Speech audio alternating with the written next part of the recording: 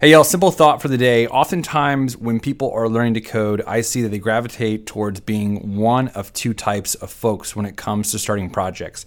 Either you're the type of person who takes forever to start a project, you have to do so much planning, you have to have all of your ducks in a row and lined up, and you never get started with coding, or you're the type of person who just starts banging out code right away from the get-go without ever thinking about what your plan of attack might be.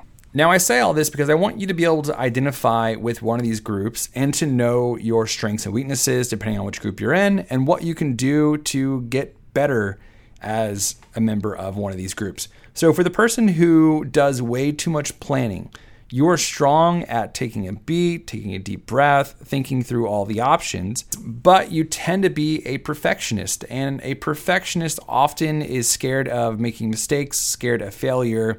And that's not good when it comes to coding because part of the learning process, as we've talked about a lot on here before, is making those mistakes. Additionally, sometimes you won't even be able to solve the problems at all until you actually get into them. You're not going to be able to figure out what's ahead of you until you take your first few steps.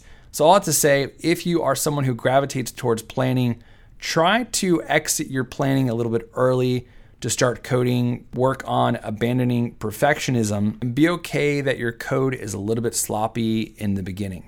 Now, for those of you who don't make a plan at all, what tends to happen is you spend a ton of time. The time flies by because you're just coding away like a mad person, but you spend a ton of time writing a ton of code that ends up being trash in some way or the other. Either you're not actually solving the problem correctly, you have a ton of errors that you haven't tested, and ultimately you're going to need to spend a lot of time refactoring. So my advice for you is to go slow now to go fast later. If you could just take a few minutes to make a good plan of attack for how you're going to approach this problem before you actually get started, then by the time you start, you'll have a solid plan and you will need to do less refactoring. Okay, that's it for today. Try this week to either plan more or plan less, depending on which one of these you identify with.